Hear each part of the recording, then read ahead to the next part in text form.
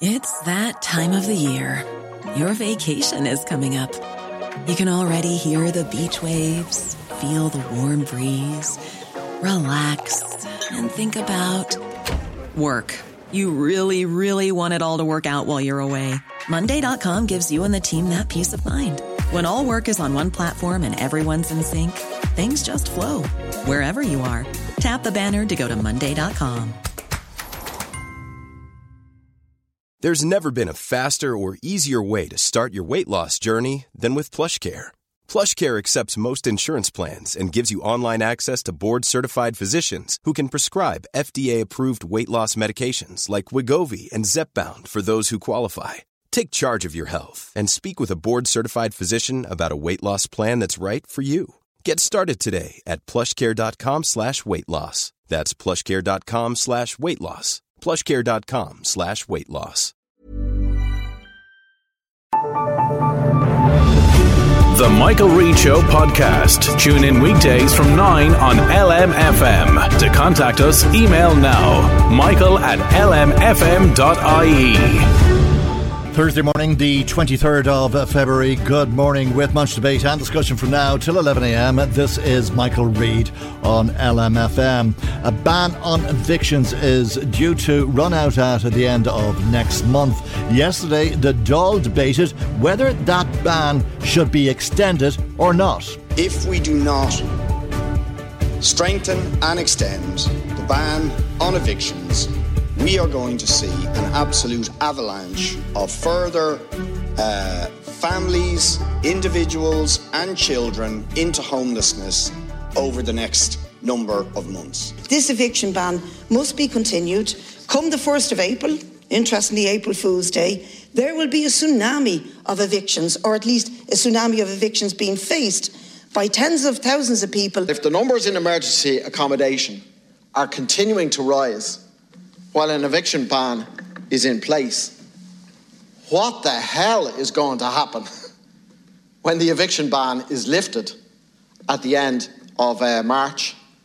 And are we going to see, a tsunami of evictions? I see somebody said a while ago about a tsunami. We are going to be facing a tsunami if we don't extend this eviction. It is an effort to, put the finger in the dam. And we do need to look at housing on a holistic basis, because if we don't continue to put that finger, or indeed a number of fingers, in this particular dam, there will be the veritable tsunami of evictions that we could anticipate later on this year if the ban isn't extended. Richard Boyd Barrett, Breed Smith and Mick Barry of People Before Profit, Pat Buckley of Sinn Féin and Labour's Jed Nash, painting a doomsday scenario, but the government is not quite so convinced. That it might reduce the number of people losing their homes, and that's important, and that's a really big thing that we need to take account of and weighs on our minds very heavily. We also have to consider the fact that it is creating a new form of homelessness. People who can't move into houses and apartments that they own. People coming back from Dubai, coming back from Australia, coming back from England, who find that they're unable to move back into their own homes. We also have the matter of people, for example, who might have bought an apartment in Dublin or Cork for when their daughter or son goes to college, who now can't move their own daughter or son into the property they bought. That matters too. They're people too. And we need to take that into account. And that's the Taoiseach. Leo Varadkar, our political correspondent, Sean Defoe, is on the line. Good morning to you, Sean, and thanks indeed for joining us. There were some heartbreaking stories told in that debate yesterday, but there's compelling arguments, it seems, on both sides. Yeah, look, there is. It's not a black and white issue, I suppose. There is a lot of nuance to this, a lot of grey to this, and something else that Leo Varadkar said was that, look, the eviction ban hasn't worked. It hasn't done exactly what it was meant to do, which was to stop, like it did during COVID, stop the vast number of evictions and help the number of homeless come down, whereas we've seen the opposite this time around. The number of people in homelessness has been going up while this eviction ban is in place, and there's sort of two arguments to stem out of that. One is the one made by People Before Profit there, and Jed Nash, is that, it is the finger in the dam, and if you take that out, it's going to get even worse. The other being from the government, look, this isn't working, we need to look at something else, or what else can we do? And even at, People Before Profit launched their bill on Monday. I was at it, and you had very respected people like Peter McVerry and like the Simon community saying that they support an extension of the eviction ban, but also at that, someone turned up who had moved to Dubai for a year, had rented out her apartment and now can't get back into it and is couch surfing in Ireland as a result, despite owning a property in her own name and only having that 1 year lease that was initially put down. So very difficult there, and something that Peter McVerry suggested was you extend the eviction ban but put clauses in it for things like that, for very genuine and difficult cases where, of the two of those, the owner who wants to move back in and have a roof for themselves, or the tenant who's already in there, someone is going to end up homeless in that situation. So it's sort of pick your poison. OK, if the government did decide it wanted to extend the ban, it's not necessarily the case that it's possible for it to do that. And that's why it's consulting with the Attorney General. Yeah, there's been legal questions over this the whole time because of the very strong constitutional property rights that people have, and that by introducing a sort of indefinite ban, you would be breaching those, and that could be open to a challenge from the courts. And each time they've done it, they've said that it's going to be temporary and it's going to be limited. It was meant to be a winter eviction ban, and that's how they've been trying to get around that. If they extend it, then there's a very reasonable legal argument that for the majority of the last 3 years there has been an eviction ban in place, and suddenly that's no longer temporary. It's the de facto position, and so would be open to legal challenge. And what the likes of Peter McVerry said was fine, let it go to the Supreme Court, let the bill be put to them and constitutionally tested, and we'll know within 2 months whether or not this is legal or not. And if it's not, have a referendum that will probably be backed by quite a lot of people to allow something like an eviction ban to be extended as they have in other countries. And so very quickly you would have legal clarity on it. Obviously that's a tricky one for the government to do, because it may come down on a side that they might not want it to come down. And you have to remember Fine Gael as well, and quite a lot of Fine Gael members don't want a long-term de facto ban. Quite a few of them are property owners or represent property owners, and they are listening to those sides, which are also reasonable arguments. I mean, if you own a property and you want to move back into it yourself, you should have that right to do so. It's quite a lot of nuance there, and how much that will be tested before March 17th, which is when the Taoiseach has said there will be an answer. It's quite a limited window. I suppose there were a lot of reasons why that argument doesn't hold at the moment, because of the crises that we're in. As I said, there are a lot of heartbreaking stories about people being evicted. I think the most striking of all was a family who have been renting since the 1950s.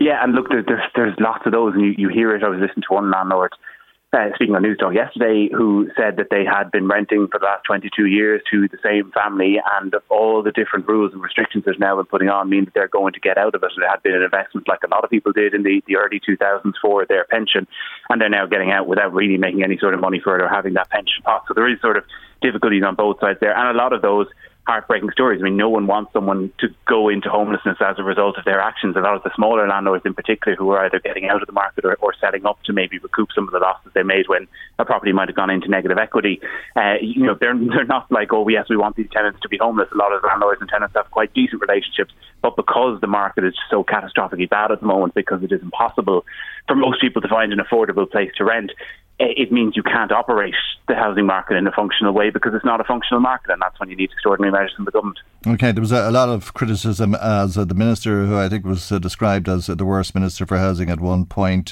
because of the different problems that we're experiencing. House prices are through the roof, rents are at an all-time high. There's never been more people homeless in this country than there is today, and the Minister has a variety of schemes which were also criticised because of what was said a moment ago, meaning that those schemes are not working, and that the Minister likes to talk up those schemes and appear at photo calls with a hard hat on. And Jed Nash was talking about such a scenario, which is taking place in Drogheda today, where Darragh O'Brien will be accompanied by the Taoiseach at the formal launch of the Northern Port Access route, which Jed Nash was criticising the government over because it's taken so long in the first place, and that it's being funded by developers, he said. Yeah, look at it. I'm going up to that launch shortly after this call with you, and a lot of these questions are going to be put to Leo Varadkar and to Darragh O'Brien on the housing situation. I think, in fairness, every Minister for Housing in the last 10 years has been called the worst ever Minister for Housing, and we didn't have Ministers for Housing before that. You have to remember, sort of extraordinarily through the boom. It wasn't a standalone portfolio, only came in when there was a big problem. What the government would say, perhaps in response, is that there are more houses being built now than there has been at any time since 2009, 28,000 odd units last year, hopefully getting somewhere around 30,000 this year, and that they are hoping supply is going to alleviate the problems. The problem that I have had, and I think a lot of people have had with a lot of the different schemes to get into housing, be it the Help to Buy scheme, which gives people 30 grand, the Creek Hunaha scheme, all these different types of schemes, is that they aren't actually doing anything to address the price of housing. They're all aimed at affordability. The shared equity scheme is the same, by putting more money back into people's pockets. But of course, the more money you have in your pocket, or consumers have in their pocket, the more builders can push up prices. And in fact, what I experienced when I was searching for a house over the last few years is builders delaying the different phases of estates, because they thought, well, if we delay this 3 months, we're going to get another maybe 10 grand onto the price of that house. So a lot of it has been slow. A lot of it has perhaps been aimed at making it more affordable, or putting more money in people's pockets rather than actually making the problem more affordable. And that's kind of coming home to roost now, where there is neither rental nor purchase property available. And you're seeing a real slowdown in the sales market again, even just going by the new estates that were up at this time last year or 18 months ago. If you went to a viewing at 9 o'clock on a Saturday morning, they were gone. People that showed up early and every house in that development was gone. Now they're on show for 3, 4, 5 weeks in a row because the prices just aren't affordable to anybody. Okay, I'm sure there'll be many questions about housing and other issues for the Taoiseach. But as Leo Varadkar is visiting the Louth-Tyrone border today, I think there's one issue that's going to dominate, Sean. Excuse me, that's the shooting of an off-duty PSNI officer, which the Taoiseach has described as a grotesque act of attempted murder. This is a very serious development, and people will want to know what the motivation for it was.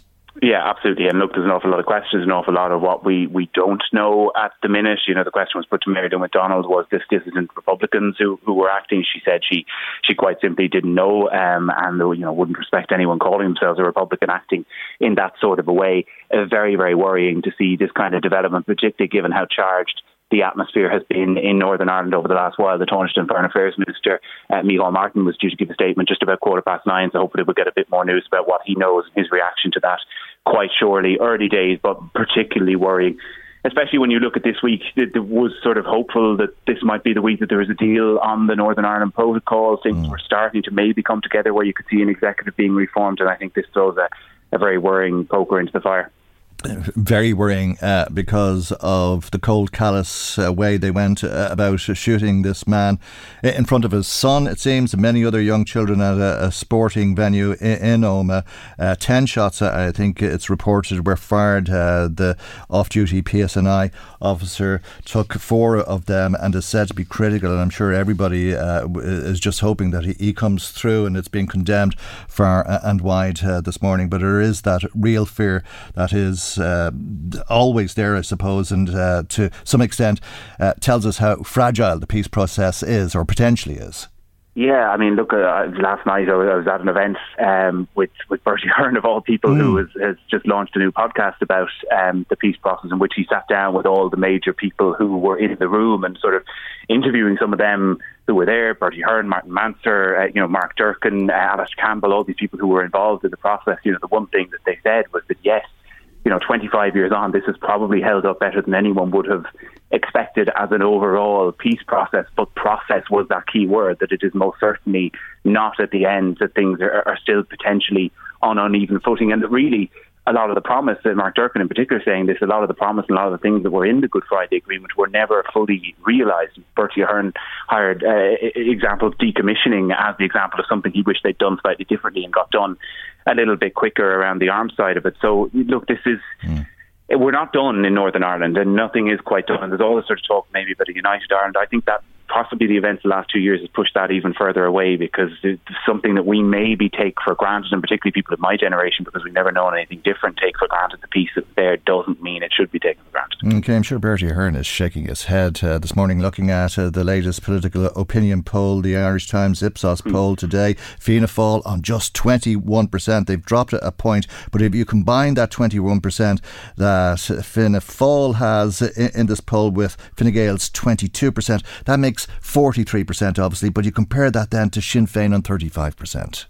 Yeah, you do. And what the government will argue is you had the Greens in there and they're 4%, and suddenly you're not that far off the 50-odd percent needed. And there's a multiplying effect when you get into Dáil elections, of course, for this government to be returned. But it's showing really the trend that has been there consistently for most of the last 2 years since the last general election. Sinn Féin in around the mid-30s, very, very clearly the most popular party in the country by a distant way, and everyone else falling in behind with Fine Gael and Fianna Fáil sort of fluctuating between 18 and 24% on a good day. So they're not making any sort of traction. There has been a fall for their support since Micheál Martin gave up the Taoiseach's office only just back in December. And Micheál Martin, interestingly, for nearly, I can't recall a poll where he wasn't ranked as the most popular leader in the country, which sort of is a little bit jarring when you look at the Fianna Fáil support. And if you said to a lot of people who's the most popular leader, they'd almost certainly say Mary Lou, but he's always been outpolling her by 2 or 3 points. So whatever ructions I suppose the party might have been thinking back a while back, we'll get rid of Micheál Martin and everything will be okay, and we'll bring Bertie back into the fold and get his advice. I don't think it's a clear cut as that for them. Okay, the Social Democrats have dropped by 1-2. Will a new leader turn that around, and is that going to be Holly Cairns?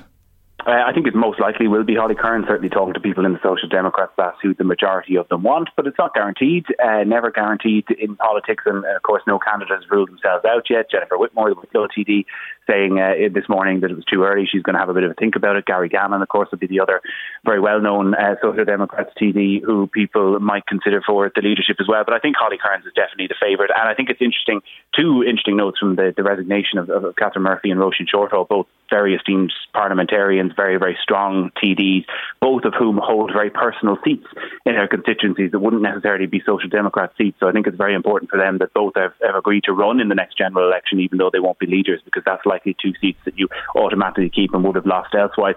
I think Holly Cairns really fits the bill for what they have been looking for. You know, young, female, left-wing, intelligent, articulate, has been very, very strong on some of the issues since she came into the Dáil, particularly sort of around women's rights, but also has quite a wide range of interests, comes from a farming background as well down in Cork Southwest, so sort of straddles a few different areas. And for a party that is predominantly women, is the only party in the Dáil with a female majority, 4-2 in terms of their TDs, but also party membership, and has put a big focus on that by offering the likes of free childcare to people coming to some of their meetings. I think to have a young, strong female leader will sort of suit their niche, and maybe try to tap into that centre-left vote that maybe in the past would have voted Labour and now is sort of swinging towards Sinn Féin, but isn't quite sure does it want to get to Sinn Féin. So I don't see them suddenly becoming a huge force under a new leader, but as a way for them to build beyond what they were and beyond 2 TDs in Catherine Murphy and Roisin Shortall, who despite being excellent and showing no signs of slowing down, are entering their 70s. Perhaps it will appeal to a new and a younger generation with a new leader.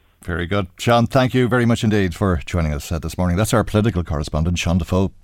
Michael Reid on LMFM. Just over 43% of one-parent families live in deprivation. Just under a quarter are at risk of poverty, and over 14% of lone parents are living in consistent poverty. That's according to the SILC survey, or the Survey on Income and Living Conditions, published by the CSO yesterday, which measures consistent poverty in this country. Let's speak to Niamh Kelly, who's Policy Manager with One Family. A very good morning to you, Niamh, and thanks for joining us on the programme this morning.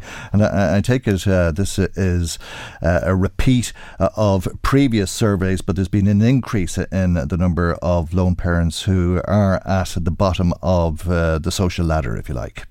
Yeah, absolutely. I mean, I suppose, you know, just to give your listeners a bit of context to this, one-parent families are consistently at the bottom of the pecking order in terms of poverty and deprivation. I mean, they have consistently for years has been around just under half of one-parent families living in deprivation, which is really stark, you know, when you consider how many families that is and what a big contribution that is to child poverty. But we are worried this year to see the trends moving again negatively. So, you know, particularly around poverty, you know, it's creeping upwards, and it is a reflection, I suppose, of the cost of living crisis that, you know, everyone's very aware of. And one thing to note as well, as the CSO said themselves, that the impact of the tail end of the pandemic supports was still seen in these figures. So without those supports, the figures would have been a lot worse, which is extremely worrying. Okay. Explain to us what these terms mean. What do they mean when they say living in deprivation? So in deprivation is when a family can't afford basic necessities. So they can't afford things like, there is a list of indicators, and there are things like, you know, having a warm winter coat, having 2 pairs of good shoes, you know, being able to heat the home, those kind of things. So they're material things that the families can't afford. And a hot meal every day with meat or fish, I think. Yeah. And oftentimes what you see in families is that, parents might be going out without that and to try and get their children to have more.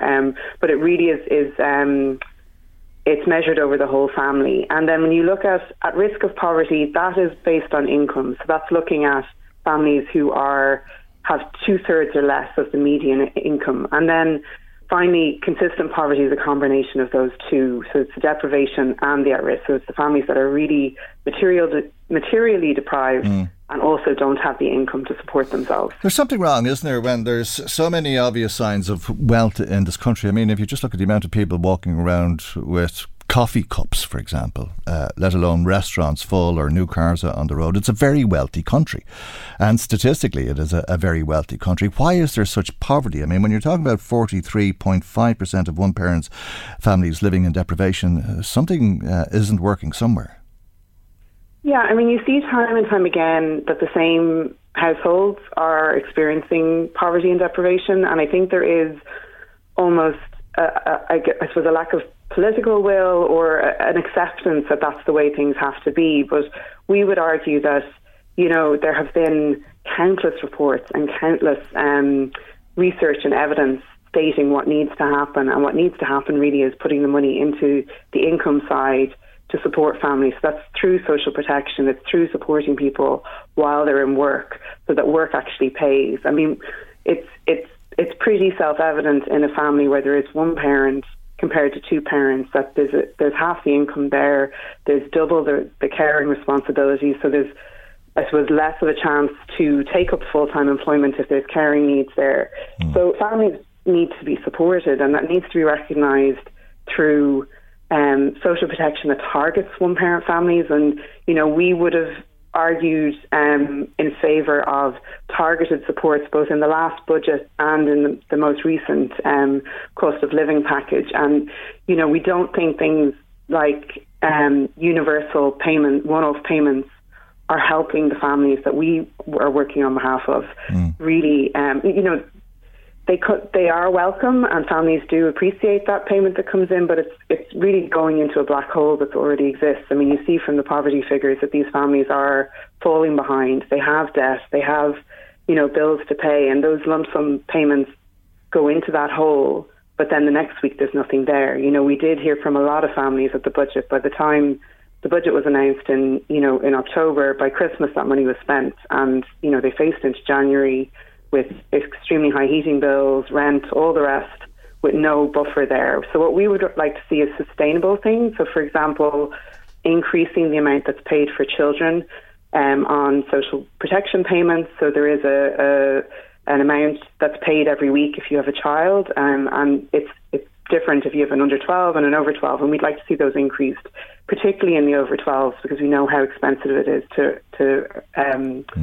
support teenagers. And then also things like working family payment. Those families are working, they're not eligible for the fuel allowance. So something like that, like giving those families a sustainable access to a support like the fuel allowance would have a massive impact going forward, and it wouldn't be a one-off thing that then is forgotten about when the next month's bills come in. Okay, and when we talk about that figure, it really is shocking that 43.5% of lone parents live in deprivation, as do their children. Would it be fair to assume that as many lone parents aren't working? No, a lot of lone parents are working. A lot of lone parents are working in part-time jobs, and oftentimes they are in... Okay, so would it be fair to assume that as many lone parents aren't working full-time, and that's the reason that they're in this situation? I think there's it's part of the reason. I mean, some lone parents do work full-time, and they would... But they might have family, coming to the issue of childcare, they might have family or somebody to look after their child or children, as the case may be. But you were speaking about income, and obviously two wages go much further than one. And if you're to work work full-time as a lone parent, it doesn't do anything to bring down the cost of childcare. No, and childcare would be a massive issue. I think the same issues that are issues for the general population, so things like childcare and other families, childcare and housing costs, they're similar issues for one-parent families, but they're almost double the issue because, as you say, there's one person paying. And childcare would be something that we have been advocating for a number of years, that one-parent families should be able to access free of charge, and that's in line with the EU Child Guarantee, which is an anti-child poverty EU policy that argues that families that are at risk, so including families that are have one parent, should be able to access childcare free of charge to allow them to work and to allow them to enjoy the same quality of life that other families can enjoy. Okay, we'd be having a very different conversation, I think, Niamh, if that was the case. Absolutely, yeah, absolutely. It's certainly a key thing for families, and it's something that families with children of all ages, so it's not just children who are in the early years, it's school-going children, it's teenagers, all families find that a challenge, the balance between work and caring for their children. Okay. Good to talk to you. Thanks for joining us. Niamh Kelly, Policy Manager with One Family. Now, some comments that have been coming to us. Eric Cuthbert in Dundalk about drones at Dublin Airport, and he says if there was a wire mesh put in the front of the engines of all planes, it should solve the problem of drones and birds for that matter. Thanks, Eric. I wouldn't have a clue. I think that's a very technical question that I wouldn't be as brave as you to make suggestions about. A Navan listener says, when politicians talk about protection for themselves but don't give Gardaí tasers and such like to protect themselves, it's the height of hypocrisy. Minister Harris needs to realise Ireland's vast crime rise and thugs have no respect for Gardaí or anything else for that matter. Thank you for sharing those thoughts with us. If you'd like to make comment on our programme today, we'd love to hear from you. You can ring us on 041 983 2000. That's 041 983 2000. You can text or WhatsApp. It's the same number whether you text or send your text by WhatsApp. 086 1800 658. That's 086 1800 658. And as always, you can email michael@lmfm.ie. Michael Reid on LMFM. As you know, DJ Carey had debts of a staggering €9.5 million. He paid €60,000 back to AIB. In conjunction with that, 3 properties were sold, which rose €1.8 million, but the bank wrote off 80% of the money owed to it, and TDs want to know why. AIB is to appear before the Oireachtas Finance Committee on Thursday of next week. Peadar Tóibín is a leader and founder of Aontú, a TD for Meath West, and a member of that committee, and on the line with us. A very good morning to you, and thanks for joining us. What questions have you got for AIB? Well, first of all, we want to know the methodology that's used in terms of the write-downs of certain individuals. So, in the last 10 years, I've worked with about 400 people who have been either in mortgage distress or whose businesses have had bad debts or whose farms were in trouble. And in most of those situations, we've managed to keep the family in the home or the family in the farm. But in those situations, really all that's offered to people is to maybe lengthen the term of the loan, to reduce the payments for a short period of time, maybe park an element of the loan for 15 or 20 years, and very seldomly you'll get a write-down. In a lot of cases, what happens to families is that their debts are sold off to vulture funds. And even when a person only goes into maybe default or arrears by a couple of years, maybe their loans are sold to vulture funds. And in those situations, those people pay ultra high interest rates, about 7.5% now, and are hammered to the pin of their collar. So what really we want to see is whether or not there's a 2-tier mortgage system. We want to see, is the system fair and consistent when it's applied to everybody.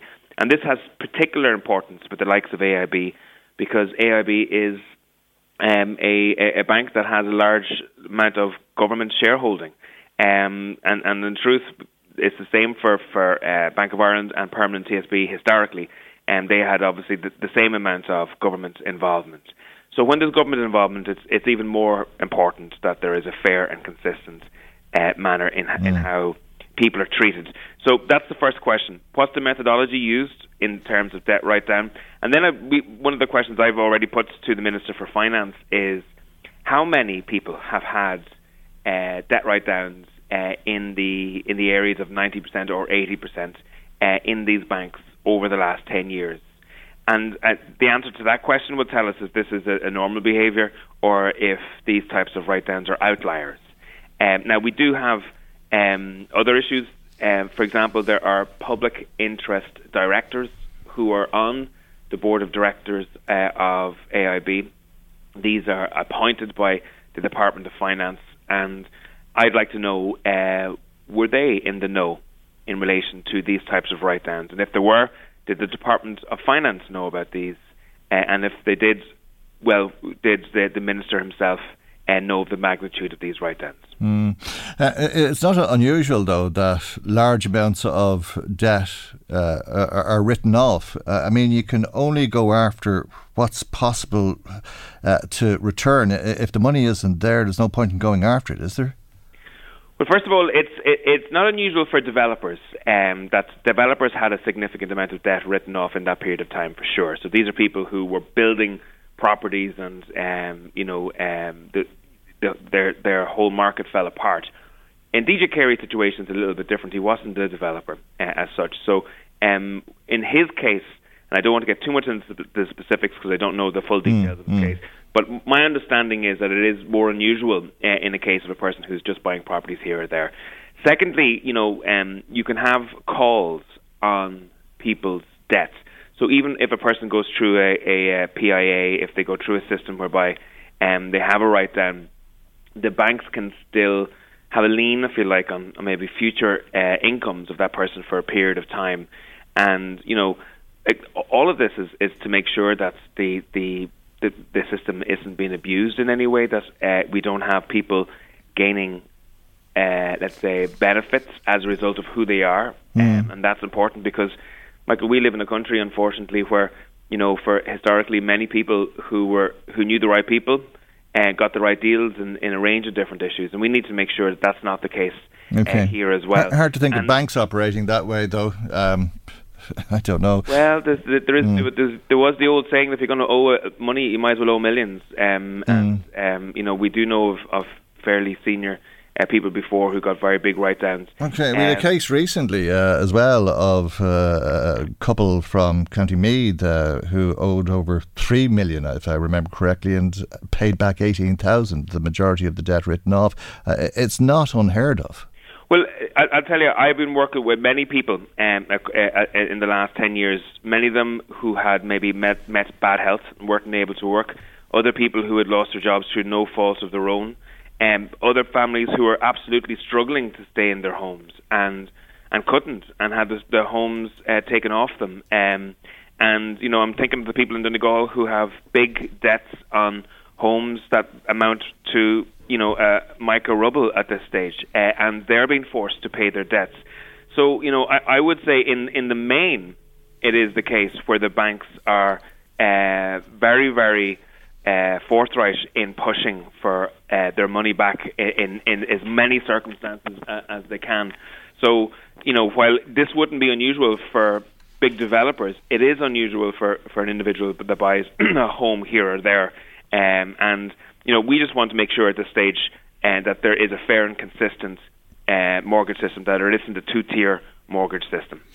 Okay, do you think there's a question about how the banks let this level of debt grow to €9.5 million? Should they be looking at what's happening before the debt is as large as that? Yeah, well, there's listen, I would say there's few conversations that we have had in the last 10 years that haven't related back in some level to the decisions that were made in banks in this period of time. During this period of time, for people who didn't even want loans were being sent out letters to say that they could remortgage their homes and get holiday loans or extension loans, etc. People where money was being thrown at people, and people, unfortunately, many of them, took these loans and and felt that the system was never going to fall. The whole system was built on the idea that house prices were always going to increase, that it was some kind of a pyramid scheme, and that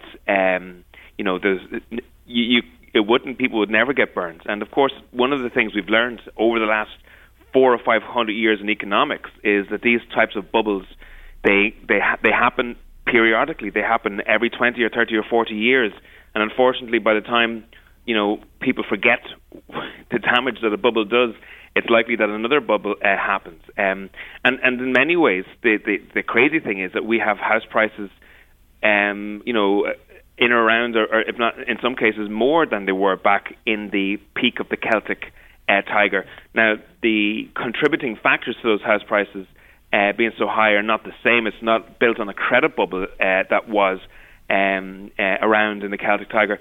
But in my view, there's still a bubble there. Many of the house prices are being pushed up by big vulture funds who are coming in. They have a massive amount of credit at really low rates. They're buying up a lot of the property. They're pushing up the price. Their business model is built on really low interest rates, and after a period of time, if those interest rates still go up, many of these will sell and pull out, and you could see a situation where house prices could fall again. Okay, but even if house prices are skyrocketing, does that justify lending money to people who may not be able to afford to pay it back? And does the bank have questions to ask about giving out loans of whatever it was, 7.85 million to buy a house at Mount Juliet? Listen, the banks were absolutely wrong in the manner in which they lent during the Celtic Tiger. They were reckless. There was an instinct within the banks, driven by Anglo mostly, but the other banks followed, which was short-term profits at all costs. And that meant that they were looking to get as many loans out as possible.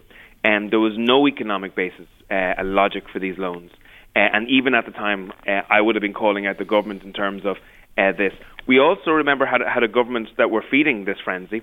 We had some of the lowest interest rates historically in the country, and normally you have low interest rates when there's no economic action. At the time, there's massive level of house building and economic activity, and yes, the government and the European Union were standing over these low interest rates. The banks and the governments were absolutely feeding this frenzy at the time, and as a result, many people are still picking up the pieces. Like I'm still dealing with people who are in the courts at the moment, trying to unwind some of the debts that they experienced during that crisis. And still so many in that situation. That's why I think so many people will be interested to hear what AIB have to say to you and the other members of the Finance Committee next Thursday. Thank you indeed, though, for joining us today. Peadar Tóibín, founder and leader of the Aontú Party. Michael Reid on LMFM. Tomatoes, peppers, cucumbers, lettuce, broccoli, cauliflowers and raspberries all in short supply. Why is this the case? The IFA says it's a result of soaring input costs and of the imbalance of power in the food supply chain. Let's hear all about this. Martin Flynn is the Vice Chairman of the IFA Field Vegetable and Protected Crops Committee. A very good morning to you, Martin, and thanks for joining us on the programme. It's a remarkable situation, isn't it? I don't remember a shortage of fruit and veg like this before. Good morning, Michael. How are you? I suppose the main issue is we're in between seasons. So we're in between the Spanish season and the Irish season when it comes to the likes of peppers, tomatoes, cucumbers, salad crops. And I suppose what's happened is the Spanish season has ended early, or there's been serious weather problems in Spain and Morocco where a lot of that sort of produce will come from this time of year. And the Irish season is starting later due to rising input costs. So then that creates a big gap or a big, supply issue in the market. Yeah, and is that not the problem? I mean, is it not global warming? Is it not the cold weather in Spain and the flooding in Morocco that's causing this shortage? That's caused their crops to end earlier, or to to have less product available. That has caused it. But I suppose that happens nearly on a regular basis every year around this time of year. There's issues in Spain, but the main problem is, I suppose, that the supply just can't meet the demand, and that's due to there not being enough Spanish and Moroccan produce, and there'd been no Irish produce available on shelves. Like if you take cucumbers, there's the cucumber crops in Ireland, and there will also be some imported into Ireland from Holland. Them crops are all planted later. So, I was speaking yesterday with a cucumber grower, and he's only planting next week, where he'd be normally starting to harvest now. Right. And he could have had Irish produce on the shelves now if he could afford to do it. It was just input costs were too high, and some of the retailers, some weren't, some of the retailers weren't prepared to pay the higher price for the product. So they said, let's just stick with the Spanish for longer, and then the Spanish is unavailable, so then you have a problem in the market. But this proves, does it not, the need to cut greenhouse gas emissions and to do all of the things that we've been hearing over a long period of time, whether that's to use public transport instead of driving or cut the size of the national herd? Well, I wouldn't say it's linked to it. I suppose climate change is having these weather impacts in Spain, but I suppose the thing that, if you look at, the thing that we can do, we can work on that, but also is to make sure that we're using more homegrown produce.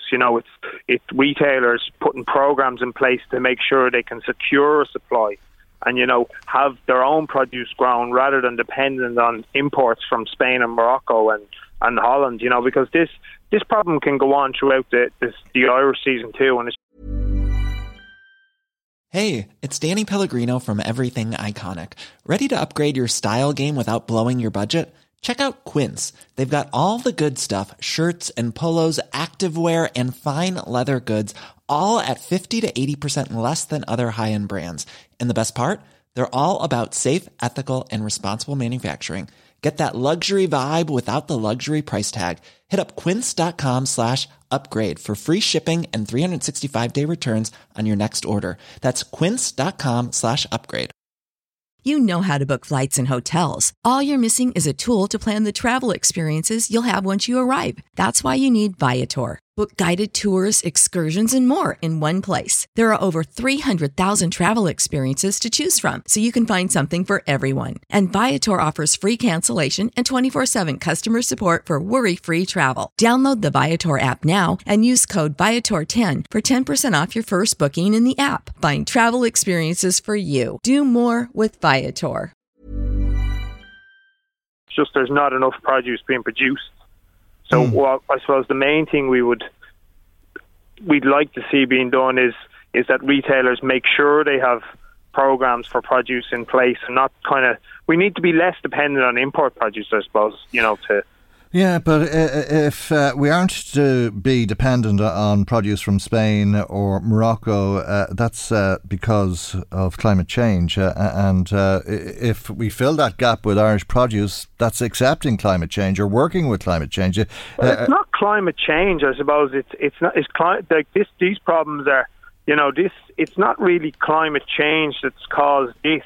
It's, I suppose, if you look at things like, you take cauliflowers, there's a big shortage of them at the moment, but we're not growing enough of them ourselves. We're relying on imported produce. Like, these are crops that we can grow in this country, and we're actually importing them, which is only contributing to climate change. But they're not available to import due to cold weather in Spain and flooding in Morocco.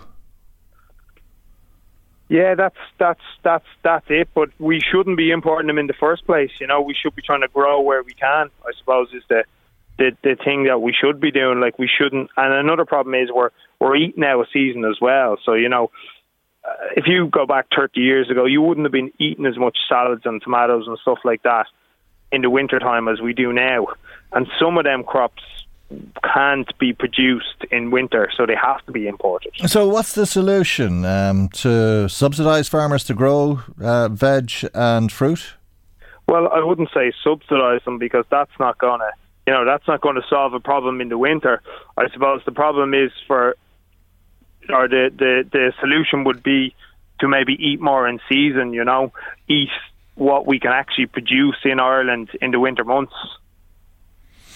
Okay, that's a hard argument to sell to a lot of people who exactly. So, we've got far too used to eating produce that's not in season, and that's why now all of a sudden when we were relying on imported produce from Spain and Morocco, and there's issues there with supply, and it's not just climate change. That's not really the problem. It's more to do with growers have cut back there as well due to costs, transportation costs. It's a number of factors.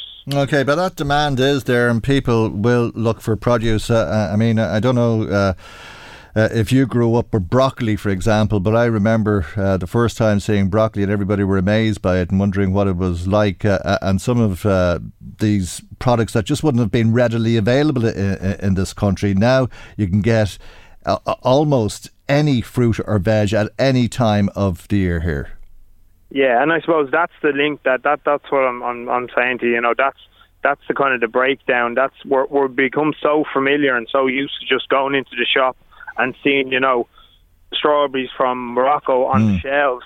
When if you go back then, as you're talking, you wouldn't have seen that produce. So we've got very familiar with just readily available crops that are out of season.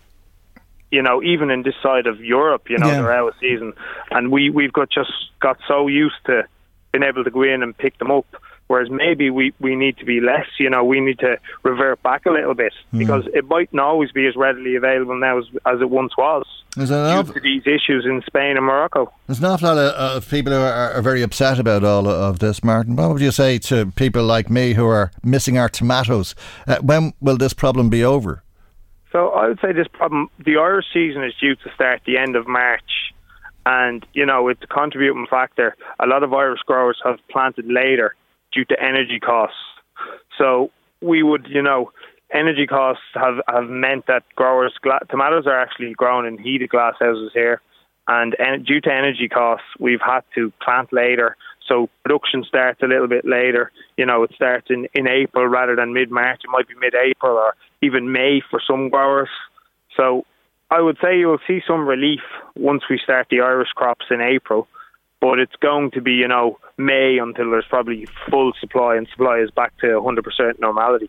Okay, we'll leave it there for the moment and hope that these crops return to supermarket shelves and elsewhere sooner rather than later. Martin, thanks indeed. All right, no problem. Thanks. Thank you indeed. Martin Flynn is the Vice Chairman of the Irish Farmers Association Field Vegetable and Protected Crops Committee.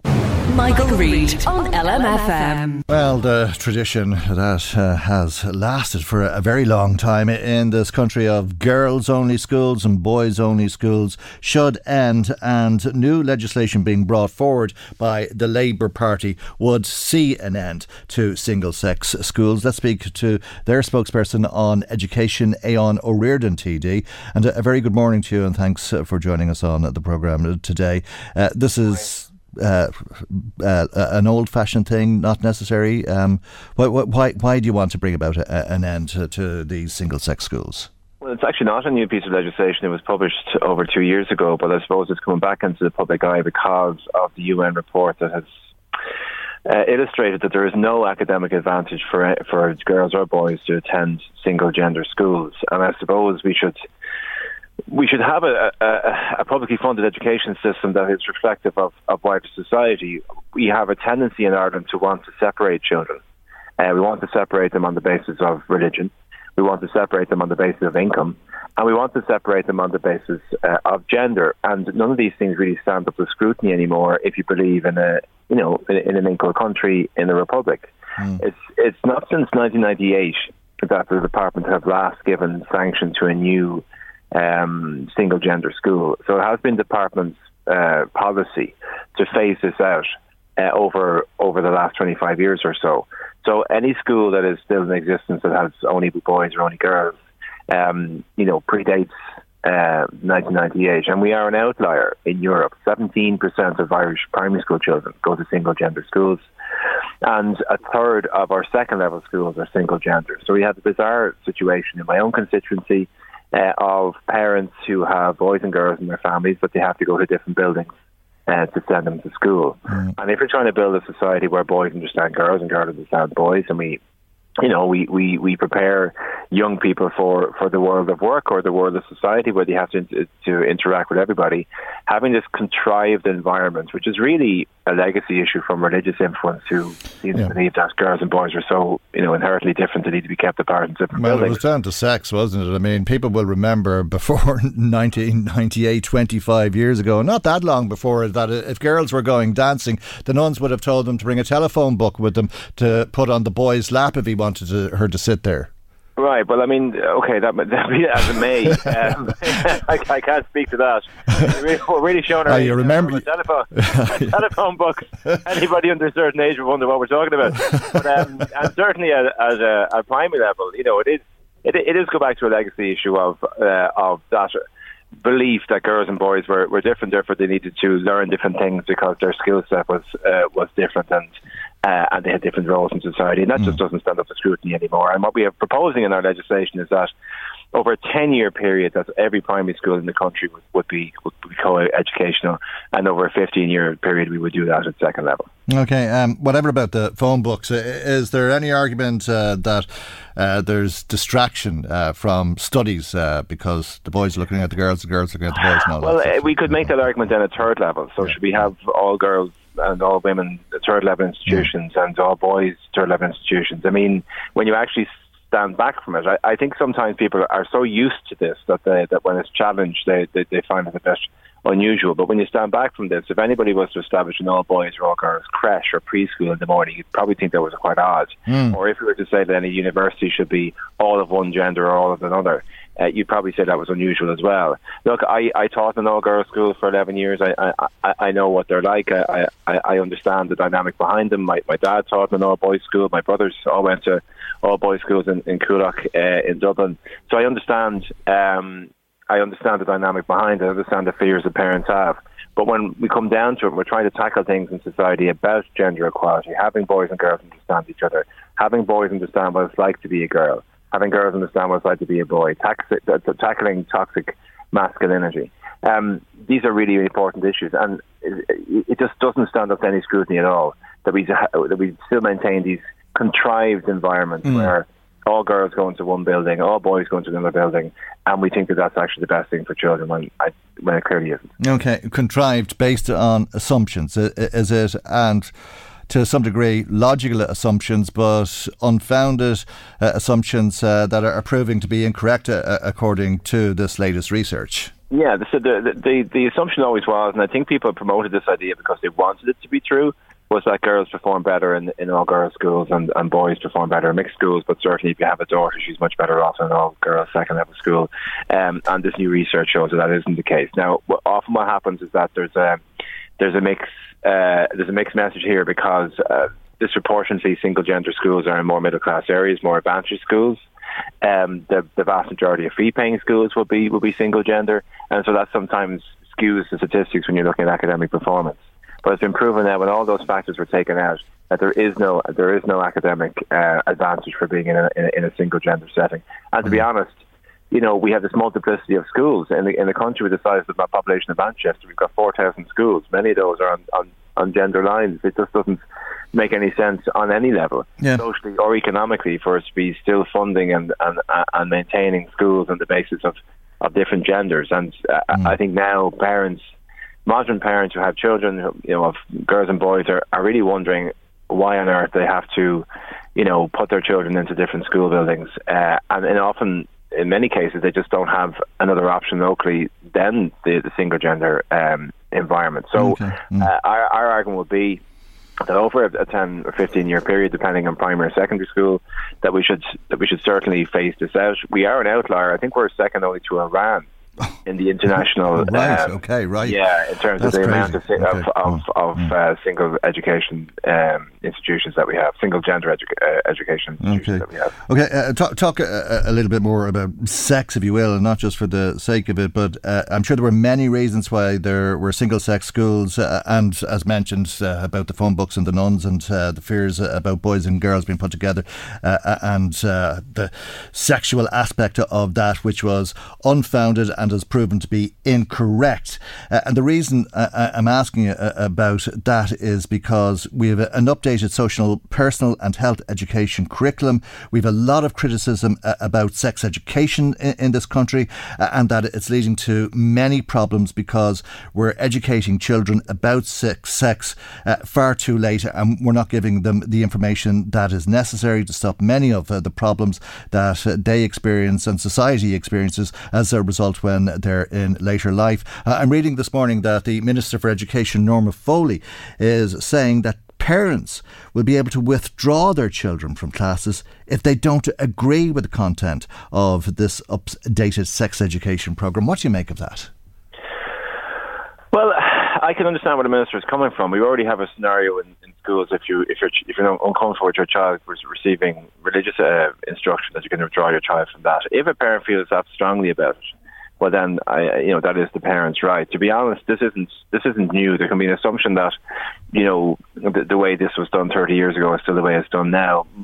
Every class in every school will deal with. It's more about relationship education, than sex education. It talks about self-confidence, self-esteem.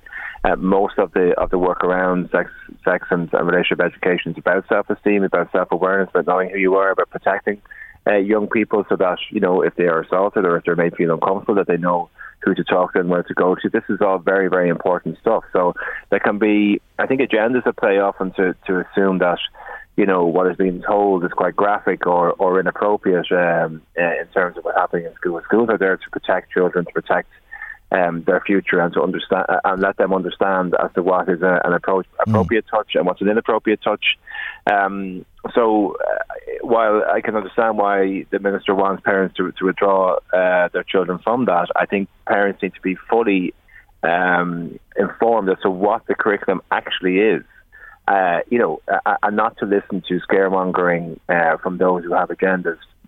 Educate yourself as to what the programme actually is informing children about. And your child is going to be better off, I think, learning from a school setting than learning from this stuff in the bike shed. And that is genuinely the choice. Don't learn it from the school setting, which is going to be controlled and with a professional at the top of the room.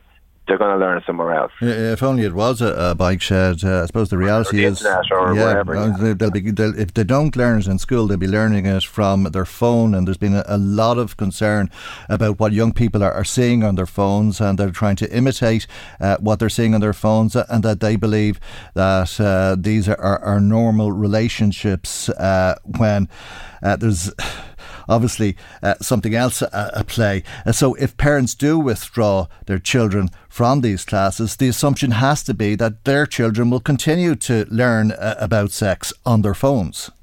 Yeah, I think parents need to just take a step back here a second and not get involved in maybe a culture war. There can be a tendency, and political circles are great for this in a negative way, is that they try to wind people up. They try to give people a sense of what actually, a sort of a wrong impression of what actually is it goes on in classrooms. The vast majority of these programs are about self-awareness and self-esteem, and about self-protection, and about being aware of yourself and being protective of your own bodily autonomy, and how to interact respectfully with other people from other genders who you may be attracted to or may be attracted to you. That's the fundamental basis of it. It's about maturing young people to be aware of their power, their sexual power, and how to do that in an appropriate way so that they can be happier. None of this is about any other agenda. So I think parents, if they have questions, should talk to the teacher, talk to the principal, educate themselves as to what actually is happening in the classroom. What can often happen is that people who don't like certain agendas, who have an agenda against whatever, can manipulate the conversation into a quite a destructive way. And I think that would be really unfortunate. And I think, on balance, if people were to educate themselves as to what happens in classrooms, they'd be less likely to withdraw their child. Because don't assume that you are the only influencer over your child. As you say, there is the internet, there is the walk home from school, there is the bike shed, there is what happens in dressing rooms. There are things said to children and influences on children that parents don't realise are there. So what's happening in the classroom is a positive thing, a positive space for them to learn about themselves. And I think parents should really should understand that. But again, if a parent wants to withdraw their child from that area of the curriculum, they're entitled to do that. But I hope it doesn't happen. Okay. We'll leave it there. Thank you indeed for joining us this morning. Anytime. Thank you. Aodhán Ó Ríordáin, Labour's spokesperson on education. Michael Reid on LMFM. Well, we began this morning by talking about the ban on evictions and if that should be extended past the end of next month. There was a big debate about this in the Dáil yesterday, and we'll hear some of local TD Jed Nash's contribution. Minister, you'll be many references were made in the contributions from colleagues throughout this debate about you appearing in photo calls with hard hats and so on and various announcements. You'll be in Drogheda tomorrow, and you're very welcome, you and the Taoiseach, participating in a formal launch of the Northern Port Access Route scheme. And I do want to remind you at this point in time that your own department on successive occasions failed to fund that scheme. It is being funded by developers with the support of the Irish Strategic Investment Fund, ironically a fund which is actually backed by the taxpayer. So one way or the other, the taxpayer is getting to assist in funding in funding the scheme. The infrastructure is being funded by the Irish Strategic Investment Fund, which is funded by the taxpayer, and that's an important point to note, rather belatedly, albeit. But that development, of course, is welcome. And the point of making about the Northern Port Access Route, of course, is that will lead to the development of 5,000 additional homes on the north side of Drogheda, homes that are desperately needed. And of course, my own direct experience, and we all talk about it here, and it's important that we communicate our direct experience, is fundamentally about housing. I mean, my clinics on a Monday and Friday are dominated by the question of housing. My office, while I'm not there from Tuesday to Wednesday and Thursday, my office manager deals with housing all of the time. It's consistently the issue of housing, as all deputies in Louth and across this chamber will know. And the situation in my own hometown is quite revealing. In January, Ireland's largest town, Drogheda, there was one social home allocated. One social home allocated in a town of 50,000 people with a hinterland of 30 to 40,000 people.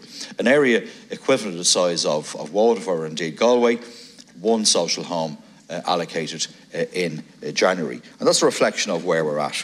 12 to 13 years waiting time for people to actually access a social home in Drogheda. It's slightly less outside of that area because the Drogheda area is where the real pressure is being experienced, and that's not to downplay the experience of people in areas like Ardee and Dundalk, but certainly the waiting time in my own immediate area is much more acute.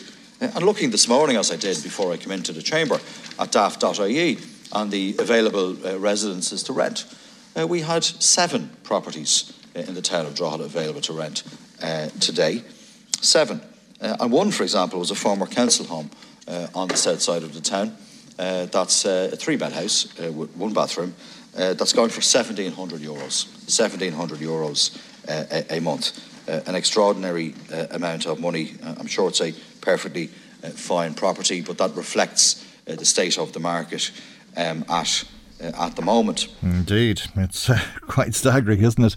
That's Labour TD Jed Nash. Now, as I'm sure you've heard, a notorious criminal, Cornelius Price, died in hospital in Wales on Sunday. The family of Willie Maughan believe that he will go to hell. Let's speak to Joe Maughan, Willie's father. Very good morning to you, Joe, and thanks for joining us on the programme today. Good morning to you. You're very welcome, Joe. Why do you feel that way? We feel that way. He took the life of our son and his girlfriend, and we feel that to me, he's not human. He was the devil. I call him the devil. Okay. And that's how I feel. Okay. You've no doubt that Willie and Anna were killed by Cornelius Price. 100% in his compound. Yes. Mm-hmm. In Gormanston. Yes. Mm-hmm. Okay. How did you feel when you heard that he had died? How did we feel? We can't say for tit for tat, it's not, because he deserved what he got and his family deserved what he got. Because he's responsible for at least 5 murders in the Louth area and the Meath, outskirts of Meath. Do you believe that Willie and Anna's remains will ever be discovered now, or has the knowledge of their whereabouts died with Cornelius Price? He took that to his grave with him. Okay. Do you believe... It's obvious other people were there. We know there was other people there. They might see it in their heart to, at some date, I might say, tell us or tell somebody or leave a mark or something where they are or where they're not. Okay. Willie and Anna were beaten and tortured and then shot, it's reported, by Cornelius Price. Is that your understanding of it? That you hear so many rumours that such things happen and such a thing happened, but I don't know, was he shot? I know he put them in the yard in the compound. Mm. And Willie had been working for Cornelius Price, had he? No, not working for Cornelius Price. But that's whoever made that. That's wrong. Okay. But he had done a few jobs and he was asked to carry out a murder, wasn't he? Correct. Yes, he was asked to kill or shoot a brother of another person who we won't name. Yeah, and he refused to do that. And you believe that he was killed? The morning Benny Whitehouse was shot outside the school with his young family. Mm. They asked my Willem to drive that car to kill Benny Whitehouse. Right. Where were they? But Willem refused. Okay. Completely blank. So they had to cancel the hit. I'll use the word hit on Benny Whitehouse at school. Okay. So they had to get in. So the punishment for Willie was that he was to be killed, and they killed Anna along with him. Correct. Yes. Okay. Because William knew too much about Benny Whitehouse. And nobody has ever come forward with any information? No one has come out. Yes, that's correct. You've spoken to us many times before, Joe, and you've made appeals for information, and I think you've made it clear you knew who was responsible for the killing of both Willie and Anna, and your family has suffered greatly as a result of that. My family has suffered with intimidation, damage to their homes, and it threatened. Yes. My son's grave was desecrated. My daughter's house was pipe bombed. On social media, we were slandered all over. And there was a threat delivered to my house by an individual. On a threat on me and my wife. If we don't stop talking to the guards or yourself or someone, that would be taken out. Mm. That's very serious, given the people that we're talking about. As you say, you believe Price was responsible for 5 murders, and certainly you're sure that he was responsible for the 2 murders close to you. Correct. Mm. Yes. Have you ever considered taking that threat seriously and to stop talking about what happened? No, I'll never stop talking about my son or his girlfriend. But I can't, because I'm a father. He's my son. He's my child. And if I done that, I wouldn't be a father. I'd be giving in to them. But I'll never give in. I respect my family, and I will never give in till the day God calls me. Mm. And Anna was pregnant, of course. Yes, Anna was pregnant, yes. And you never got to see her grandchild as a result. No. No. Mm. Because of that family that's based in Gormastown in that compound. Okay. I think it's expected that Cornelius Price will be buried in County Louth. I'm not sure how you feel about that. Well, I don't. He shouldn't be buried anyway. He should be sent straight to hell. Okay. That's my opinion on him. Mm. Like the aggravation he caused not just me and my family, and a lot of people in County Louth and surrounding areas. The people lived under his shadow for years out there because they were afraid of him. Okay. You'll continue to try to get some sort of justice. Till I go to my grave, I'll continue. To try and get some sort of justice for your son and his daughter, to find their remains and to give them a Christian burial. Yes. And you continue to appeal to people to come forward with information if they have information. Yes, I'm pleading with people that has information, will see it in their heart and see it in their conscience. Don't take to the grave with them. Tell what they know, and we appreciate that, and our prayers is with them. Okay, Joe. Like, my prayers was answered. Every morning I go to the church and I said 3 Hail Marys and an Our Father for justice for William and Anna and Bobby, because Bobby's grave was dug. And I pray, and I still pray, and I pray more, and God answered my prayers in other ways. Okay. Yeah. Joe, thanks very much for joining us this morning. And thank you for the call, and thank you and your staff. God bless. Okay, God bless. Thank you indeed. That's Joe Maughan, Joe's son Willie Maughan, together with Anna Verslavana. Haven't been seen since they were in Gormanston. Anna, of course, pregnant at the time, and as Joe said, if anybody has information about the whereabouts of their remains, the Maughan family would certainly appreciate it if you came forward. Michael Reid on LMFM. And Women's Aid wants new legislation which will give days off to workers if they're enduring violence leave, domestic violence leave, in line with days that would be given off for sick leave. And we'll hear a little bit more now. Sarah Benson, CEO of Women's Aid, is on the line. Sarah, good morning. Thanks for joining us on the programme. And this is to do with the rate of pay. 70% of the daily salary, as would be the case under sick pay. You believe it should be 100% of what you're normally paid. Hi, good morning, Mike, and to your listeners. Yeah, I mean, just to explain, because it sounds a little bit complex, this is a really important piece of legislation, and it's going to go through its very final stage, we expect, next week. So that's the final opportunity for any changes to be made. And this is part of the Work-Life Balance Bill, and this will be a landmark piece of legislation for Ireland, which will provide for domestic violence leave to support employees at probably the worst time of their lives, with a maximum at the moment, as the law is written, of 5 days over a 12-month period.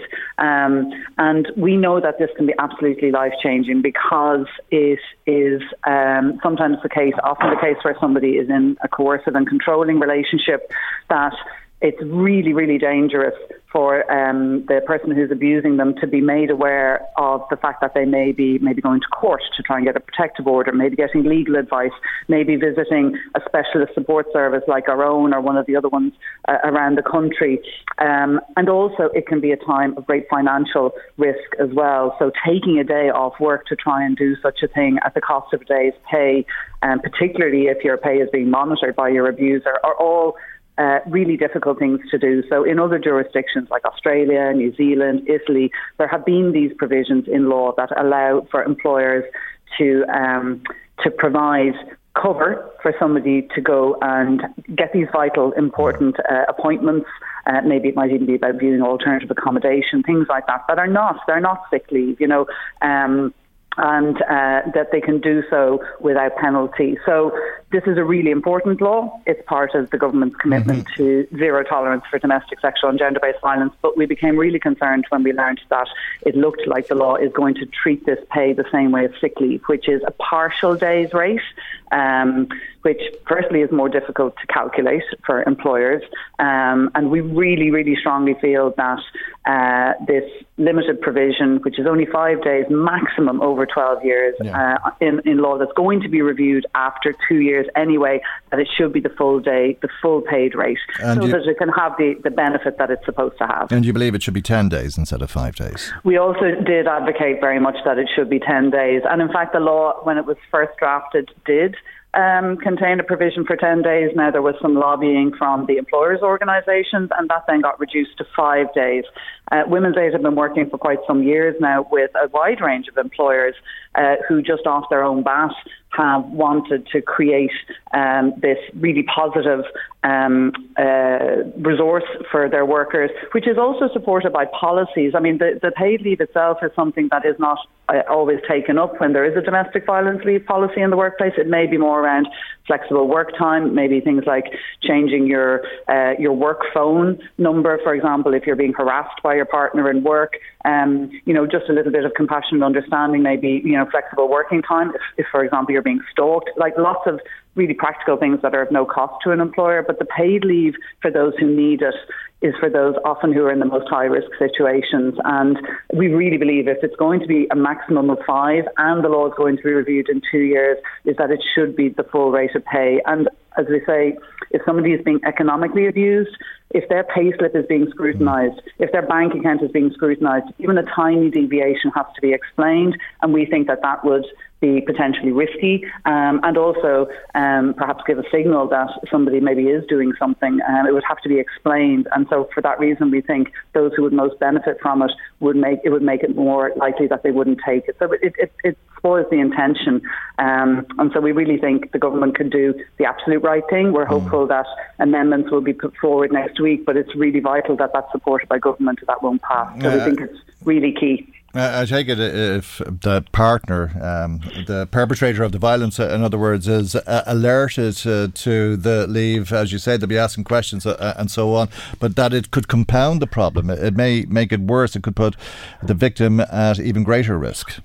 Well, absolutely. And what our experience is as a frontline service provider for nearly 50 years is that those who are in risky, dangerous situations can assess that risk. And what it would mean is that they simply wouldn't take up this really important option for want of 30% of pay in the day, because they would assess that it would be too risky for them to do so.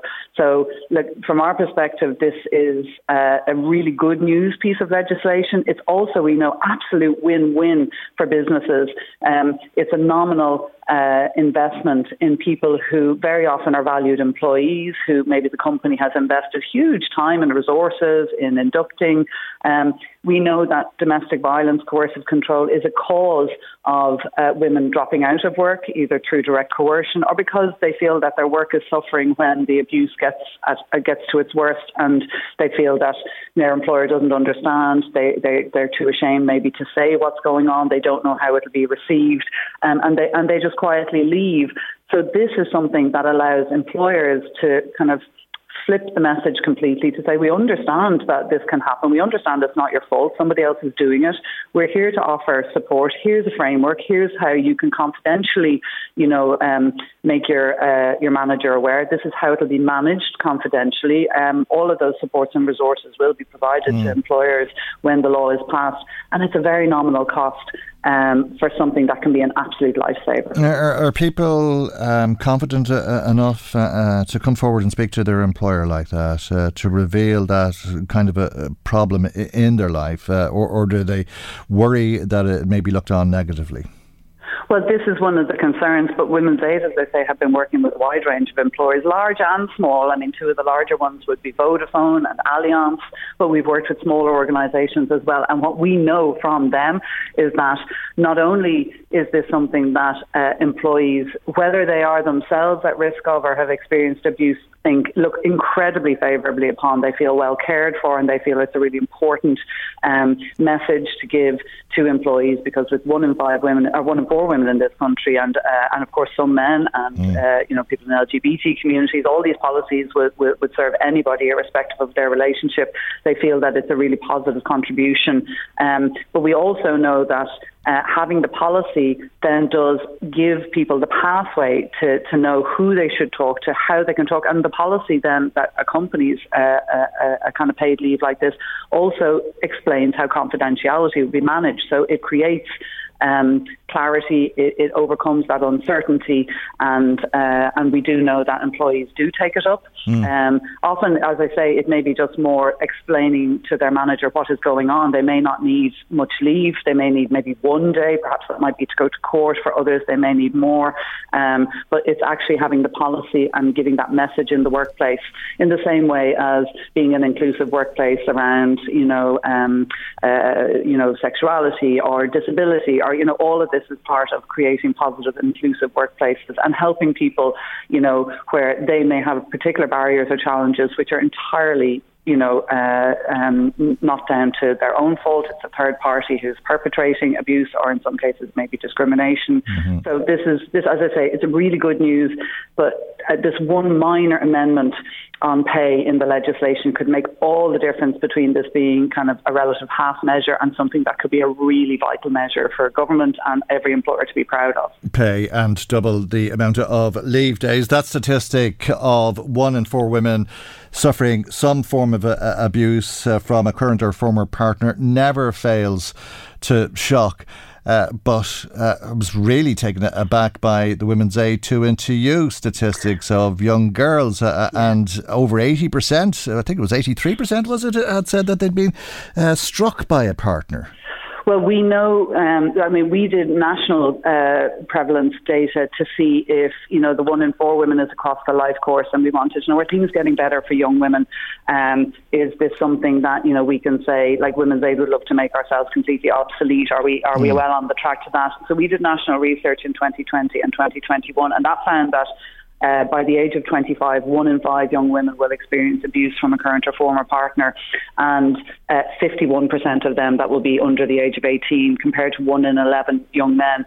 And the shocking data that you just referred to was the findings from our 2 Into You quiz, which we updated and went live with a much more accessible interactive website, which is 2intoyou.ie. So we had over 20,000 people did this quiz, which is like a relationship quiz on healthy and unhealthy relationships, and it was staggering, the data that came out of that. Now, we would say, of course, if somebody is doing the quiz, the probable starting point is that they have some concern about their relationship. But when we saw that of the participants, over 15,000 were talking about, having threats of sharing intimate images being levelled at them when there was a fight, having, so many talk about how, or click on the response that their partner had hit them once and they were afraid they were going to do it again. It really shows us that this is an issue that we can't slow down in terms of the need to raise awareness, not just of the red flags of abuse, but also of what a healthy relationship should look like. And that if it's not the case, there is help at hand. And we'll just conclude, if we can, Sarah, by giving out your helpline number, which is 1-800-341-900, open 7 days a week, 1-800-341-900. Sarah, thank you very much indeed for joining us this morning. Sarah Benson, CEO of Women's Aid. That's our programme for today. Maggie Maguire research. Chris Murray was in the control tower. I'm Michael. God willing, we'll see you for our next programme tomorrow morning at 9 a.m. right here on LMFM. Good morning. Bye-bye. The Michael Reid Show podcast. Tune in weekdays from 9 on LMFM. To contact us, email now, michael@lmfm.ie. When you make decisions for your company, you look for the no-brainers. If you have a lot of mailing to do, Stamps.com is the ultimate no-brainer. Use the Stamps.com mobile app to mail everything you need to keep your business running with up to 89% off USPS and UPS. Make the same no-brainer decision as over 1 million other businesses with Stamps.com. Use code PROGRAM for a special offer. That's Stamps.com, code PROGRAM. You know how to book flights and hotels. All you're missing is a tool to plan the travel experiences you'll have once you arrive. That's why you need Viator. Book guided tours, excursions, and more in one place. There are over 300,000 travel experiences to choose from, so you can find something for everyone. And Viator offers free cancellation and 24/7 customer support for worry-free travel. Download the Viator app now and use code Viator10 for 10% off your first booking in the app. Find travel experiences for you. Do more with Viator.